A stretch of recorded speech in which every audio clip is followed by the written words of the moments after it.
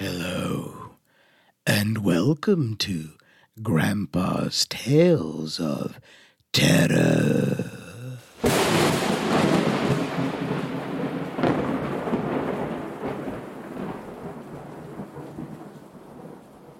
Today's tale is entitled The Tree, Part 2. Now close your eyes and let your imagination carry you into a world of fear and horror.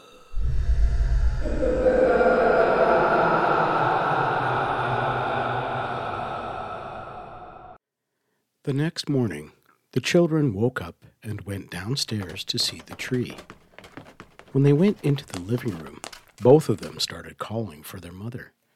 Mother, who was still sleeping, got up quickly, thinking that something had happened to one of the children. She rushed downstairs and went into the living room. She saw the children standing there. She asked, "What's wrong?" Both of the children turned to her, then pointed at the tree. Mother looked at the tree and gasped. The small little tree that they had brought home did not look the same anymore. Branches had grown where the bare spot used to be.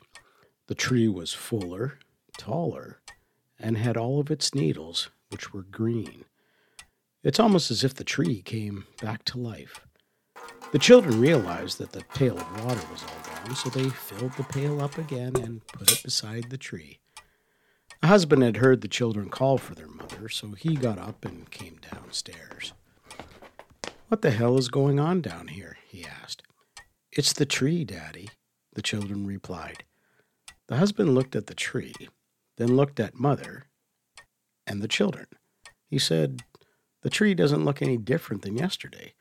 It's still the same pathetic small tree."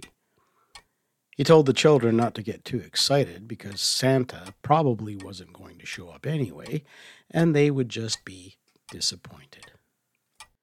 The children asked Mother if they could decorate it today since Christmas was in a couple of days. "Of course," said Mother. She told the children she just had to find the decorations that were in a box in the garage. The husband shook his head and rolled his eyes. He told Mother that he wanted breakfast before he left for work. He then proceeded to go upstairs and have a shower.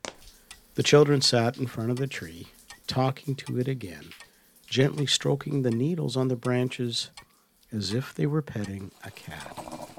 Mother left them and went into the kitchen to make breakfast. The husband came downstairs and sat at the kitchen table. The children were already eating their cereal. Mother poured the husband a cup of coffee and put his eggs and bacon in front of him. He took a slurp of coffee and put the cup down. He asked Mother why the toast was so dark. She replied that it had gotten stuck in the toaster and she had trouble getting the bread out. He told her that next time, if there was a next time, to make the toast over again because he didn't like it like that. After eating, the husband got up, grabbed his tool belt and jacket, and left, without so much as a thank you or kiss on the cheek for Mother. The children were helping Mother look for the box that said Christmas ornaments in the garage. After opening up several large storage containers, the box was found. With great excitement, the children waited for Mother to open it. After cutting the tape on the box lid, the children opened the flaps and looked inside. All three were very disappointed because quite a few of the ornaments were broken.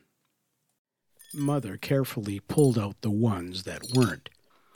"They must have broken during one of our moves," said Mother. A tear rolled down the mother's cheek. The ornaments in the box were glass that she was given by her grandmother. The children noticed the tear and asked why she had one. Mother looked at them and said, "Just having some fond memories of my grandmother. Let's go decorate the tree," she added. Needless to say, there weren't very many ornaments that had survived. If the Charlie Brown Christmas tree was still here, they had enough. After putting the ornaments on the much larger, smaller tree, there were quite a few bare spots. Actually, most of the tree was bare, but at least they had a treetop. Mother had it in her apron pocket, the treetop that was given to her by her grandmother. She pulled it out and showed it to the children. "What is it?" they asked. Mother replied with a smile, "A type of angel." They watched Mother place the treetop on the tree. The three of them stood back and thought it was one of the most beautiful things they had ever seen. The husband came home from work. He took off his tool belt, placed it on the table, his jacket on the chair. With dirty boots, he walks to the fridge and gets a beer. Opening it, he takes the cap and flicks it across the kitchen. He guzzles the beer, belches, puts the bottle on the counter. He takes off his boots and leaves them on the floor. He tells Mother he had a rough day, so he was going to shower and would like to eat when he comes back down. After supper, the children asked if they could be excused. The husband told them to get out of the kitchen and go sit in front of the tree. Mother started filling the sink to do the dishes. The husband asked if she had any money. Mother asked back, why? He explains that him and the boys only have to work till a certain time on Christmas Eve, and they were all going to the bar after work.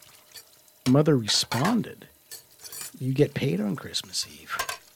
He then retorted that he does get paid, but he won't be able to cash the check. The husband asked again if she had any money.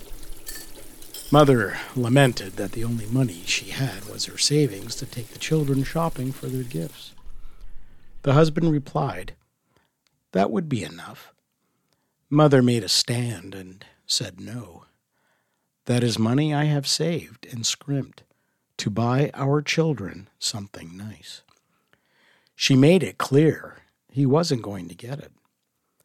The husband got up from the table and walked into the living room, sat down on the couch, and turned on the television.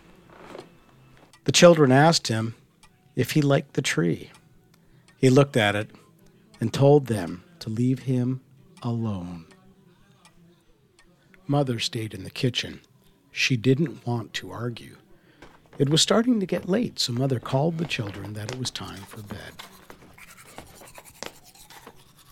After tucking them in, she went back into the kitchen, got a glass of water, and sat down at the table.